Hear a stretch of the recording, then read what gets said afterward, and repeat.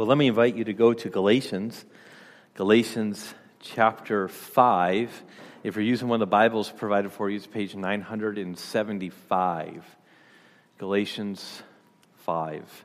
This is the text that we've been working through, we've been going through, and by way of reminder, just let me tell you what the book is about. In the book of Galatians, you'll remember that Paul was astonished that the Galatian churches, they were moving away from following Christ, or actually they were starting to add other beliefs to following Jesus Christ, and so they were wanting to add on laws and ceremonial customs and things like that in order for salvation. And so Paul, he had been preaching, he had taught these people that it was only Christ that they needed. That was it. They didn't need anything else. And so when they started moving away from that, he says, I'm astonished.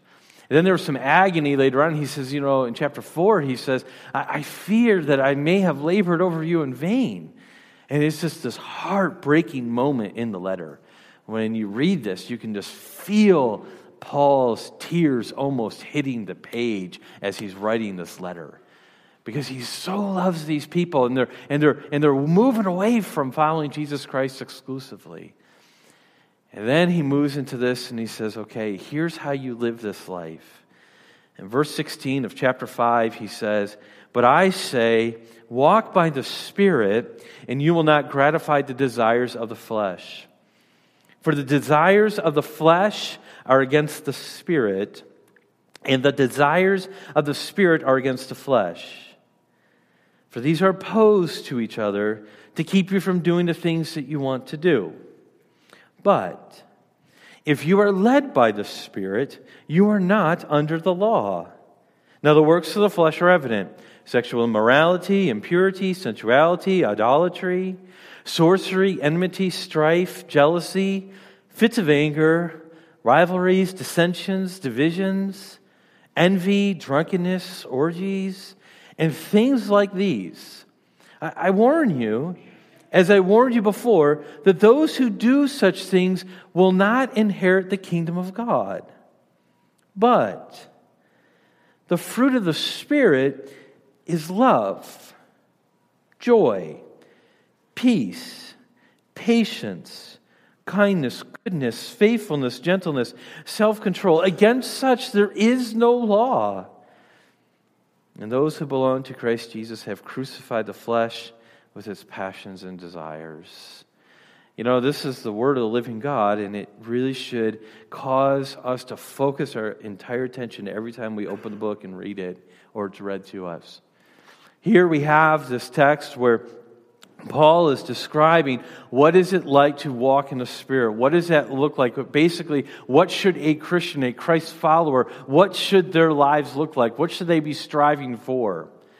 And we talked about how before, particularly last week, we talked about how to fight for joy and how all these things we have to fight for because we have our sin nature that if we're Christ followers, if we're believers in Christ, we still have this sin nature right now until when Jesus comes back and sets all things right and He makes us new. But until that day, we still have this sin nature that was warring against our souls and we're fighting against all the time. So all these things that we're talking about, love, joy, peace, patience, all these things, these are things that the Christian is fighting for. And that's the evidence of Spirit in their life, is when they're actually fighting for those things.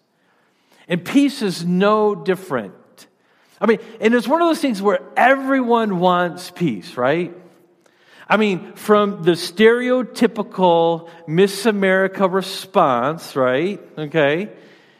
To the mom at home with two toddlers who are bickering all the time, right? Okay, what is it that we all want? Peace, right?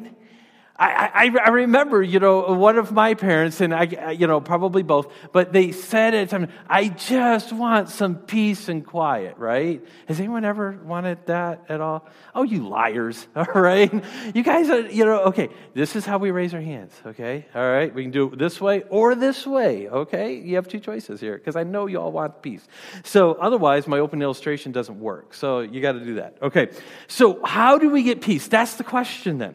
That's the question is this idea of peace here. how do we get that? If we all want it, but yet it is elusive to us, how do we get it? I have two thoughts I want to share with you today, this morning. The first one is this, is that peace requires supernatural intervention. If you are going to have peace in this life, it requires supernatural intervention. Now, why do I say that? Well, it's because you got to understand, let's go back to the beginning. In the beginning, God enjoyed perfect peace, okay? He had perfect peace before the foundations of the earth, before he created the world. He had absolute perfect peace. There was no dissension in the Trinity between the Father, the Son, and the Spirit. There was no jealousy. There was no tension. There was no anger. There was no judgment. There was no sorrow. The Godhead enjoyed perfect peace. And we get allusion to that in John chapter 17. We're not going to turn there, but John chapter 17 is this prayer. It's a beautiful prayer that Jesus is praying to the Father right before he goes to be crucified, okay? And so he's praying to the Father, and he basically says that he's going to be restored to what it was before he came to the earth, okay? And he's going to have the glory again. And he says, I want them, he's talking about the disciples, and he's talking about the people who are going to follow him. He says, I want them to enjoy the unity that you and I have always enjoyed, basically. The harmony, the peace there, okay? And so, what we need to understand is that, so from beginning, before the foundations of the earth, there was perfect peace. But, man, he introduced chaos into the world when he disobeyed God. I don't think we fully have a comprehension of the magnitude of sin's consequences. Some of you know the story well. In Genesis chapter 1, we get the creation account. Genesis chapter 2, kind of a summary account of that. And then we have chapter 3.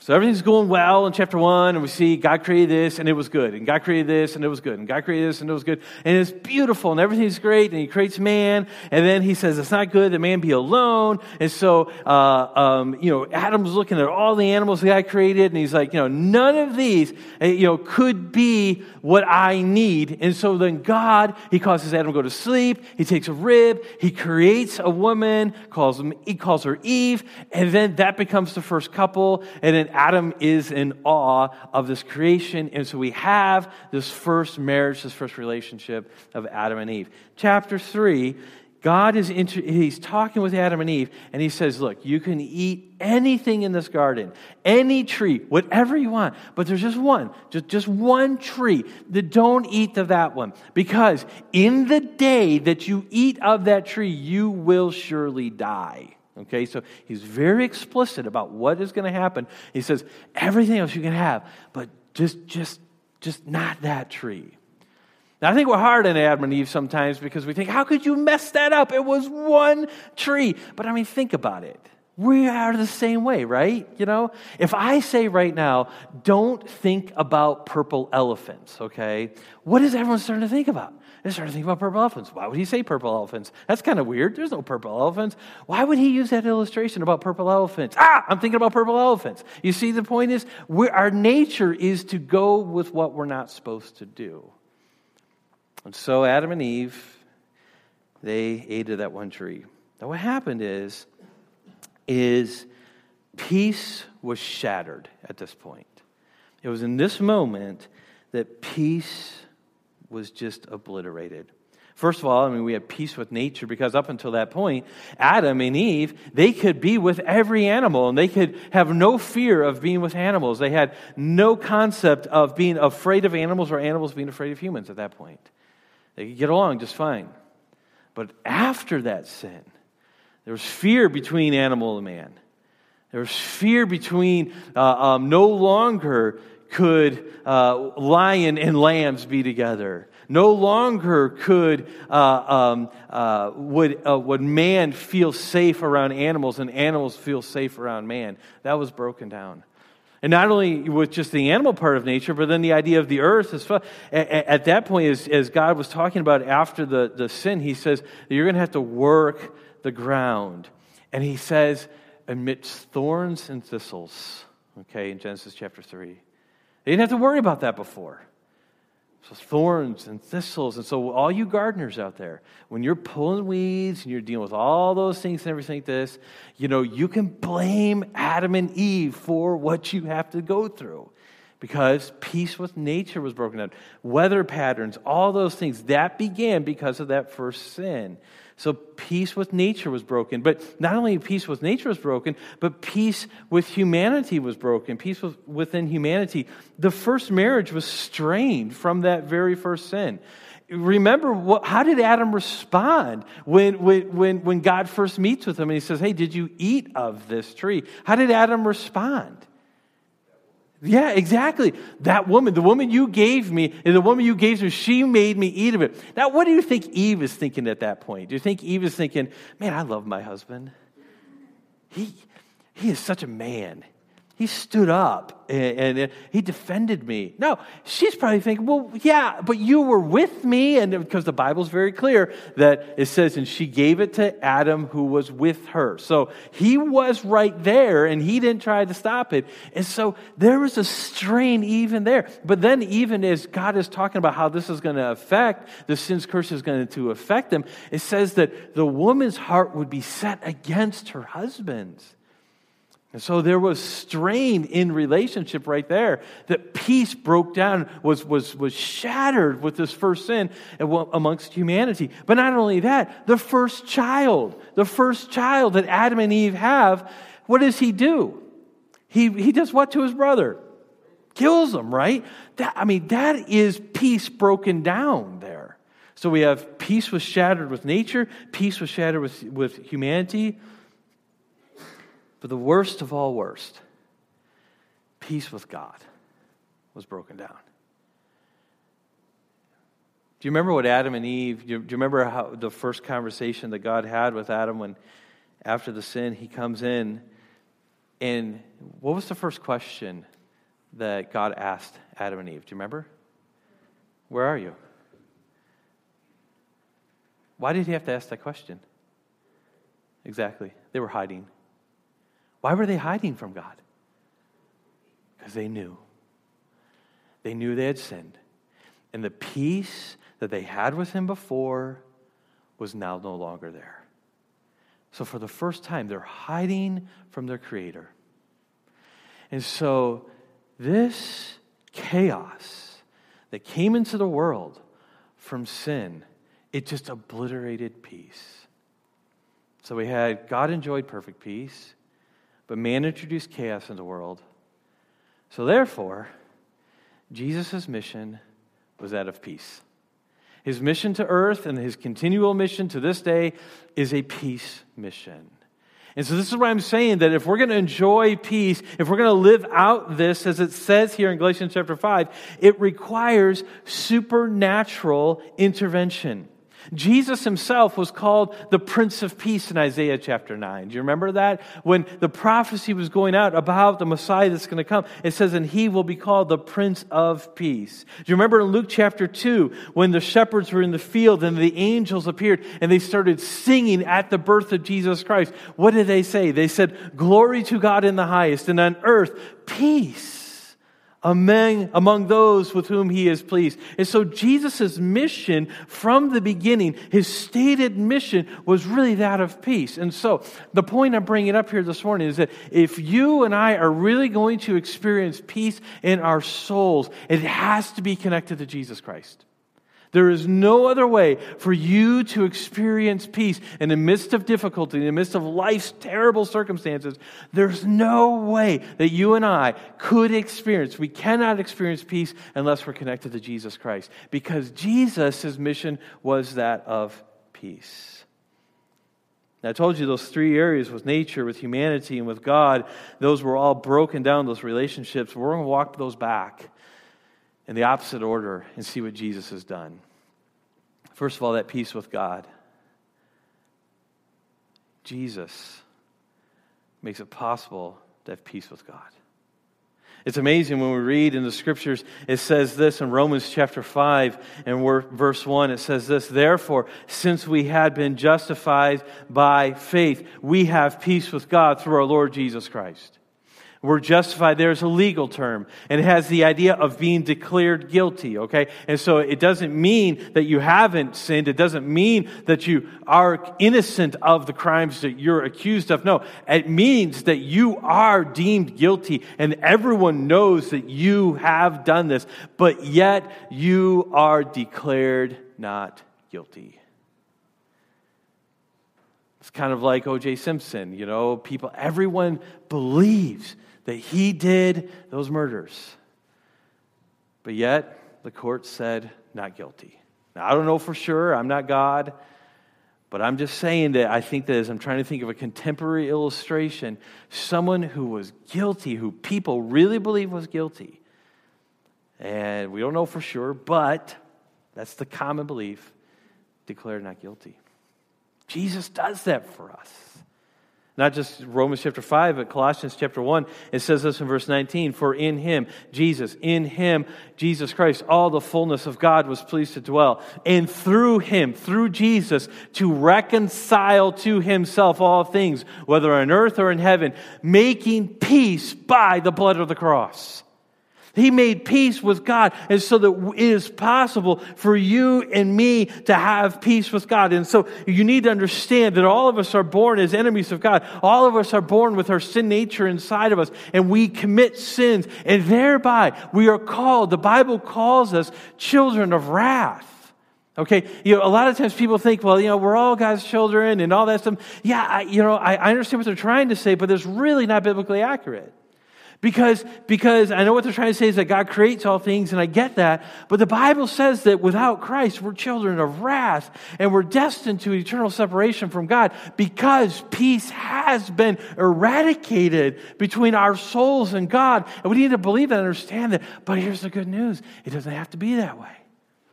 Jesus Christ, his mission was peace. And he says, I'm going to come. I'm going to die. And it says, what does it say? It says he made peace. How? By the blood of his cross. I was looking up as an illustration. I was looking up recipes. Okay. Now it's a sermon illustration because I don't cook. Okay. So I was looking up recipes and I was looking at ingredients. Right. Okay. And I was looking at what is the most expensive ingredient. And there's some debate about that. Saffron is up there, because that's a pound for pound more expensive than gold, apparently, which I don't understand, but it is, okay? But another one I saw was like these special white truffles, okay? All right? You know how expensive these things are? They go at times for like $2,000 a pound for these things, okay? Now, I'm just going to level with you. If I have $2,000, I'm not buying white truffles, okay? It was like until last week, I thought that truffles, that meant chocolate, okay? And then I realized it was a fungus, mushroom type thing. My wife is like, you do realize this isn't chocolate, right? And I was like, oh, well, I surely wouldn't spend $2,000 in fungus. But here's the point. Is that is an expensive ingredient in any meal that you prepare. That is like, people come to that meal and they're like, wow, this is amazing because of the expense of the ingredients to go into that. He made peace. What was the ingredient to make peace with God? The blood of his cross. That is far more expensive than white truffles or saffron. He gave his life. He gave his blood. He gave everything. He left heaven to come down to earth and become a human and live the life of ridicule. In Sunday school today, we were reading through a text about how Jesus healed someone, and when he was going to heal someone, it just struck out to me. It says, and they laughed at him. The creator of the world condescends to come down to the people who he created to go and give them peace and give them the avenue of peace with God. And what is his creation doing while he's doing that? They're laughing at him. And yet he did it. Hebrews chapter 12, it says he endured the cross, despised the shame, and is now set down at the right hand of the throne of God. He did that because he wanted you to be able to have peace with God restored. Peace with God. That's justification. That you're standing before God instantaneously when we believe in God has been restored. But it's not just the he's made peace with God possible. He's also made peace with humanity. He is restoring peace with humanity. This is the idea of sanctification. In John chapter 14, we won't take time to turn there, but he says this. He says, peace I leave you. He's getting ready to leave. And so he tells his disciples, he says, I'm leaving peace to you. We see that this is part of the fruit of the Spirit from our text in Galatians chapter 5 here, of this is something that he is restoring. We know that the gospel is for all people, like we read in Ephesians chapter 2 earlier in the service, of how it's for Jew and Gentile, and even including Samaritans in this day, which was an amazing thing. Men, women, slave, free, etc. The gospel is for all people, and he says that this peace is for everyone, and so it can restore peace, and he's in the process of restoring peace in humanity here. Now, it's a process. It's not instantaneously like justification. It's more the sanctification where it's a lifelong journey, and God is continually working this out. And we see the emphasis on unity in the church. This is why he says that people will know that you're my disciples if you have love for one another, because that is putting out there the humanity, in humanity, the peace of God, and God restores that. So for you and me to get along, because we're both in Christ Jesus, that's showing that God is restoring peace in humanity. So we have peace with God, that justification idea. We have peace with humanity, the sanctification idea. And then we have this idea of glorification, that something will only happen in glorification. And that is, he will restore peace to nature. One day, all that's going to be restored. And while he was on earth, he gave hints of that. Do you remember when the disciples were in the boat and the winds and the waves, they came up? Remember what Jesus did. He looked out, and what did he say to the winds and the waves? He said what? He said, peace, right? So even nature was being subject to Jesus while he was on earth. And he was showing that he was bringing peace back to that. And then we read in Romans, it says the earth is groaning to be renewed. And that's going to come one day when Jesus comes back. Revelation chapter 21 says this, I saw a new heaven and a new earth. For the first heaven and the first earth had passed away, and the sea was no more. And I saw a holy city, New Jerusalem, coming down out of heaven from God, prepared as a bride adorned for her husband. And I heard a loud voice from the throne saying, behold, the dwelling place of God is with man. He will dwell with them, and they will be his people, and God himself will be with them as their God. He will wipe away every tear from their eyes, and death shall be no more. Neither shall there be mourning, nor crying, nor pain anymore, for the former things have passed away. And he who was seated on the throne, this is Jesus, said, behold, I am making all things new. He's restoring it all. It was prophesied in Isaiah chapter 11. It says this, it says, the wolf shall dwell with the lamb, and the leopard shall lie down with the young goat, and the calf and the lion and the fatted calf together. A little child shall lead them. The cow and the bear shall graze. Their young shall lie down together, and the lion shall eat straw like the ox. The nursing child shall play over the hole of the cobra, and the weaned child shall put his hand on the adder's den. They shall not hurt or destroy in all my holy mountain, for the earth shall be full of the knowledge of the Lord as the waters cover the sea. And so, peace requires supernatural intervention. And we're going to see this, that God has made it possible for you to have peace with God right now through justification. God is, through sanctification, bringing peace back to his people. And finally, one day, there will be peace all on earth, even over nature, when Jesus comes back and sets all things new. And so every aspect of the curse, that when peace was shattered, has been revolutionized and reversed by Jesus Christ, because his mission was peace. Isn't that beautiful? This is what he's doing. So if you're going to have peace, you have to know Jesus. It requires supernatural intervention. The second point, and the last point this morning, is not only that does peace require supernatural intervention, but it requires Spirit-enabled intentionality.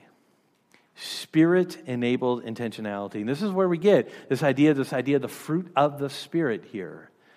But if we're going to have peace, there's a dualism here in some ways, and I'm careful with that word, of how The Spirit has to do it, but yet God has said that we need to strive for peace at the same time.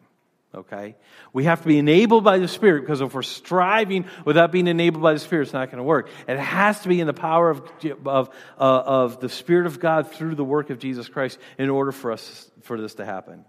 So peace requires Spirit-enabled intentionality. Now, having said that, peace is so elusive that God has to be involved at all times.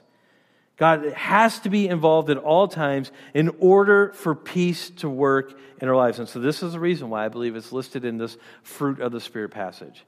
It's saying that if you want to have peace in your marriage, if you want to have peace in your workplace, if you want to have peace in your own soul, if you want to have peace in your home, whatever the case may be is, God has to be ruling in those circumstances.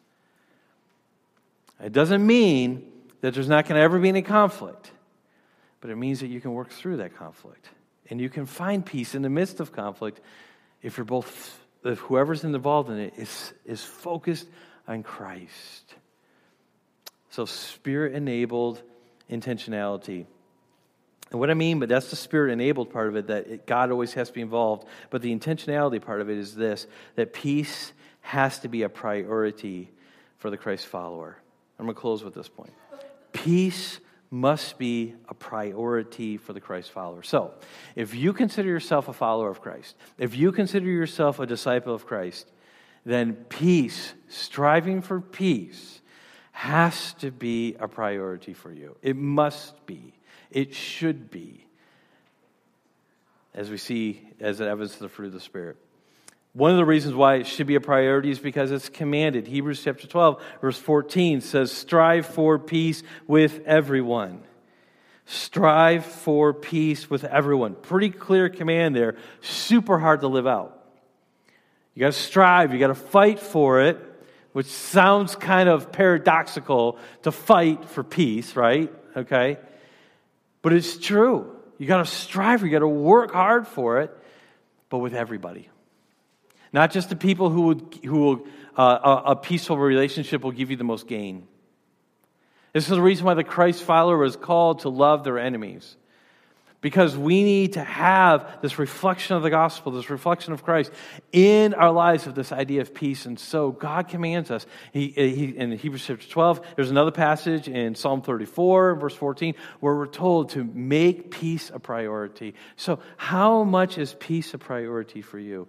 And peace, by the way, does not mean just ignoring conflict. Just ignoring conflict, and so you don't deal with the issue, does not bring peace. Dealing with the issue in a loving way is what brings peace. God didn't just ignore sin. He dealt with the sin to bring peace. Jesus didn't just put a Band-Aid and say, okay, we're going to pretend it didn't happen. No, he dealt with it, and he went to the cross, and he died. He dealt with it. And so if there's conflict, and you're saying, you know what, Jeremy, you're right. I need to strive for peace, and so that means I'm just not going to say anything, all right? That's not the right answer most of the time. Now, I could think of maybe some illustrations where that might be, but usually it means that you need to talk to that person. But when you do in the spirit of love and striving for peace, that means you're not trying to get your own way. You're trying to have peace, not simply win the argument. We also need to make peace a priority because peace is the fundamental reason that Jesus came to earth. That's what we talked about earlier in the message. So here's what I wanted you to understand with that. If peace is the fundamental reason why Jesus came to earth so that we can have peace again, okay? So if that's the fundamental reason, here's what you need to understand. When your peace is threatened, that's an attack on Jesus' primary reason for coming.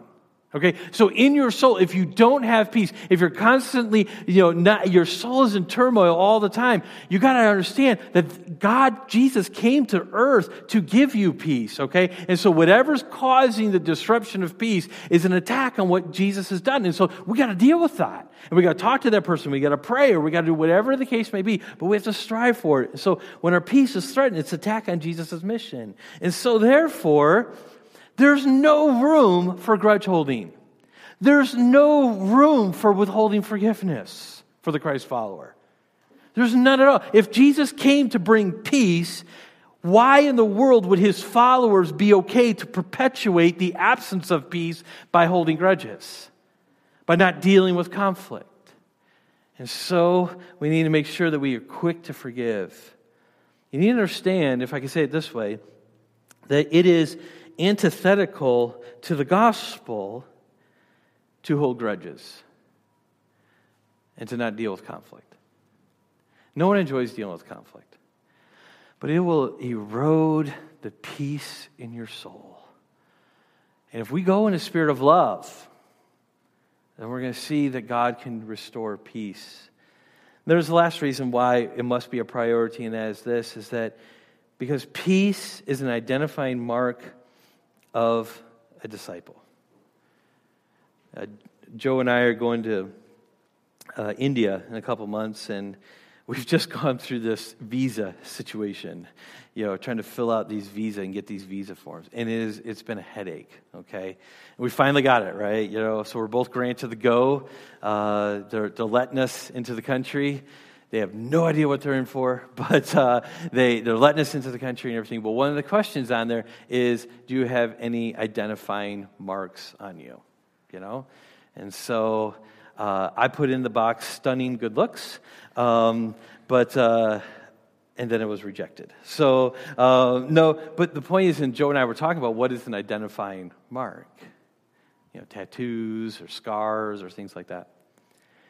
But here's the thing, is that for the Christ follower, for a disciple, peace is an identifying mark. Someone who's at peace.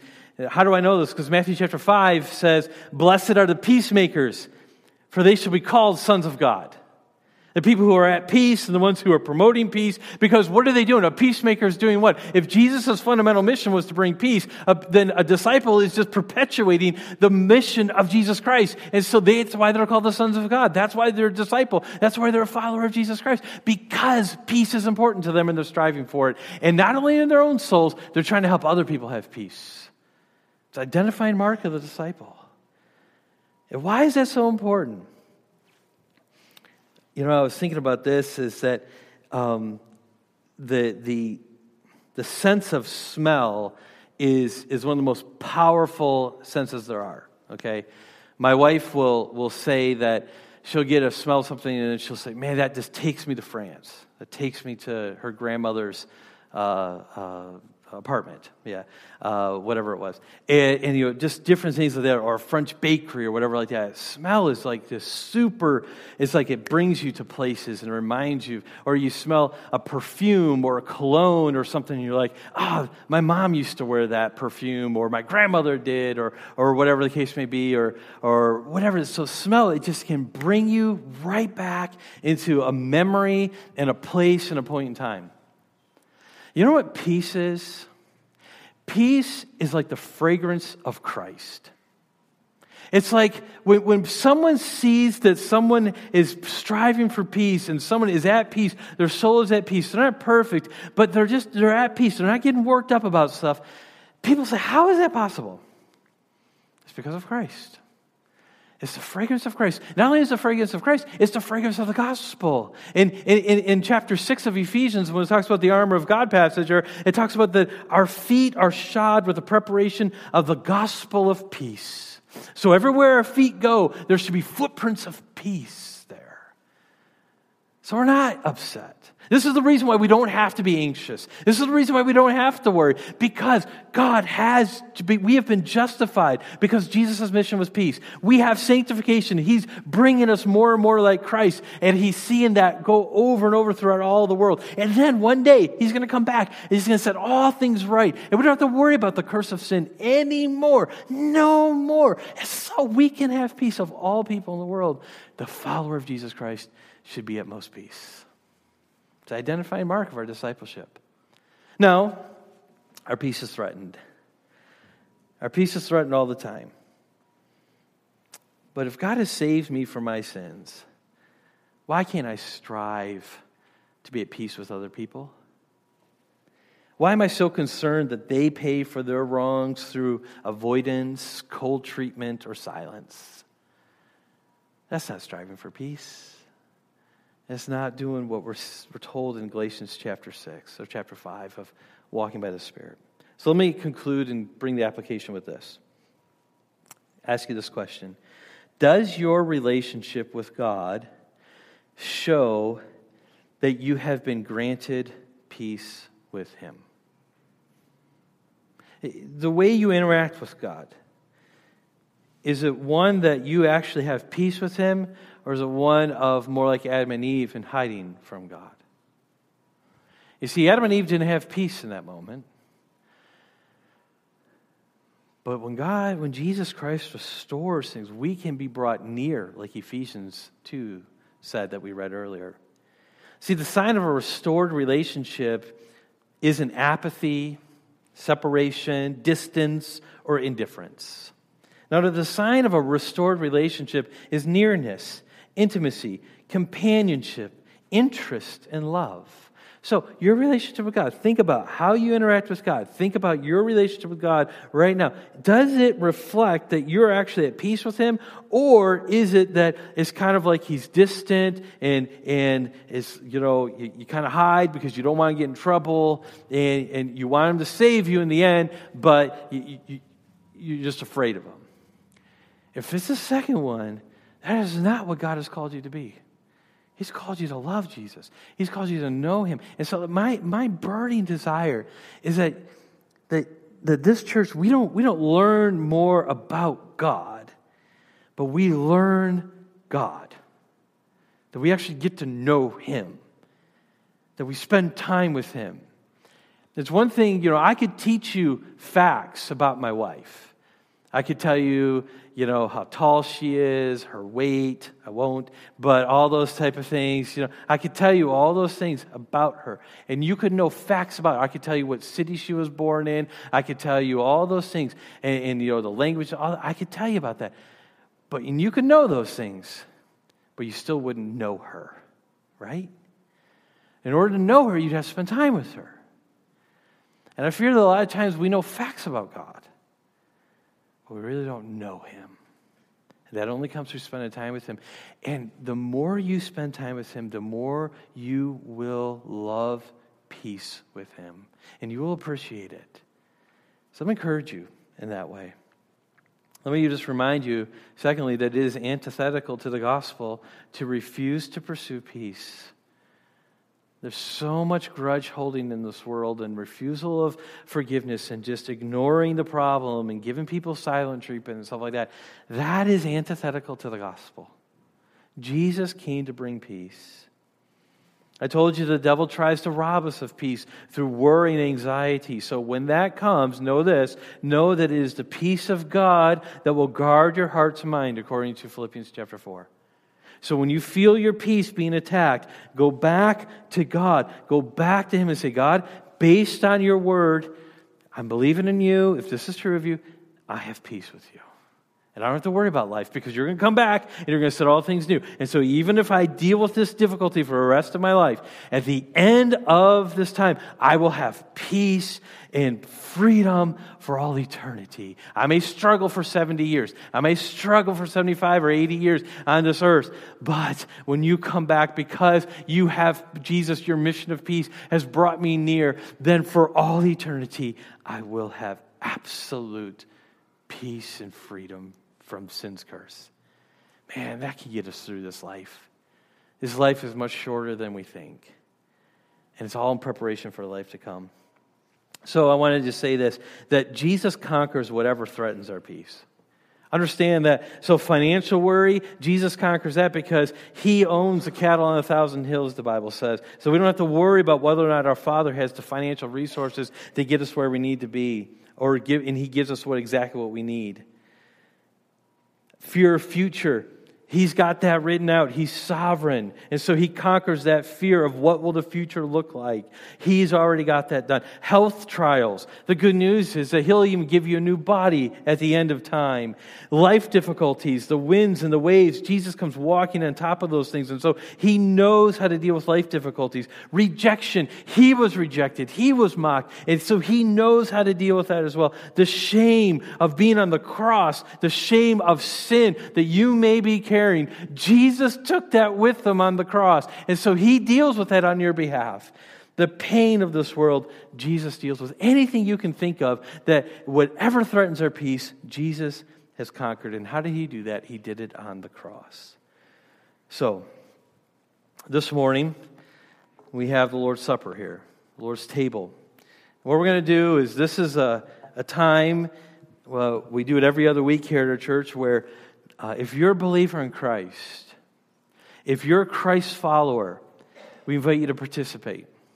In a few minutes, the musicians are going to come up and they're going to sing and lead us in some singing. We'll stand and we'll sing and all that. And then when we start singing, just come on up, grab the cup of juice and the piece of bread, which I'll be breaking in symbolism of Jesus' body that was broken for us. And so when you do that, though, I want you to be thinking about some things.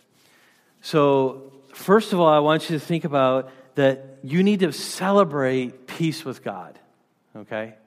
So as you take this piece of bread here, okay, that Jesus' body is symbolized and is broken for us, as you take a little piece of bread like this, understand what that's signifying is that, remember I told you most expensive ingredient?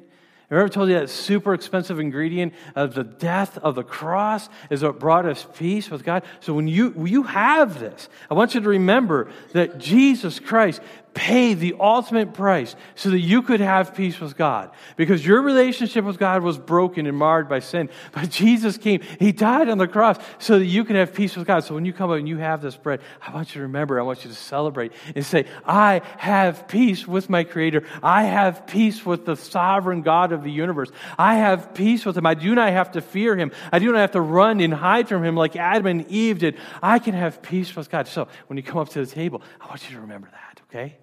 This is a beautiful thing. But then also I want you to renew your commitment to strive for peace with each other. Because you're going to be coming up together, okay? So people are going to be coming together. And then there's people from all different walks of life, okay? There's people from all different types of personalities and strengths and weaknesses. And there's some people that it may be like oil and water, okay? But here's what I want you to do. As you come up here, I want you to see this. And I want you to see that everyone, by virtue of coming to the table, they're saying that they need the same grace that you do. There's no one here that does not need this, what this is symbolizing. And so renewing your commitment to say, okay, we're all equal. We're all striving to be more like Christ. We're all striving to grow in our relationship with Christ. And so I'm going to renew my commitment to be one with each other and minister to each other. And then just in a spirit of worship, just worship the Savior who made this possible. Okay, you see, the table is so important to us. It reminds us, it's the application of what we just talked about here, okay? So this is for people who are Christ followers. And so if you're a Christ follower today, we invite you to participate.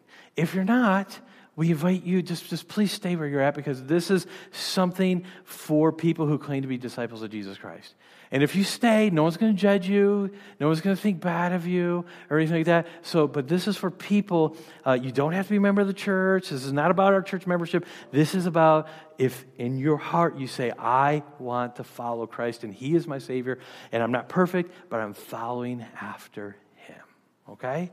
And so as you do that, celebrate your peace with God. Renew your commitment to pursue peace with everyone and worship the Savior who made all this possible. All right? Well, let's pray. And then we'll stand and sing. Father, I pray that we would pursue peace because, Jesus, that was your mission. Your mission was peace.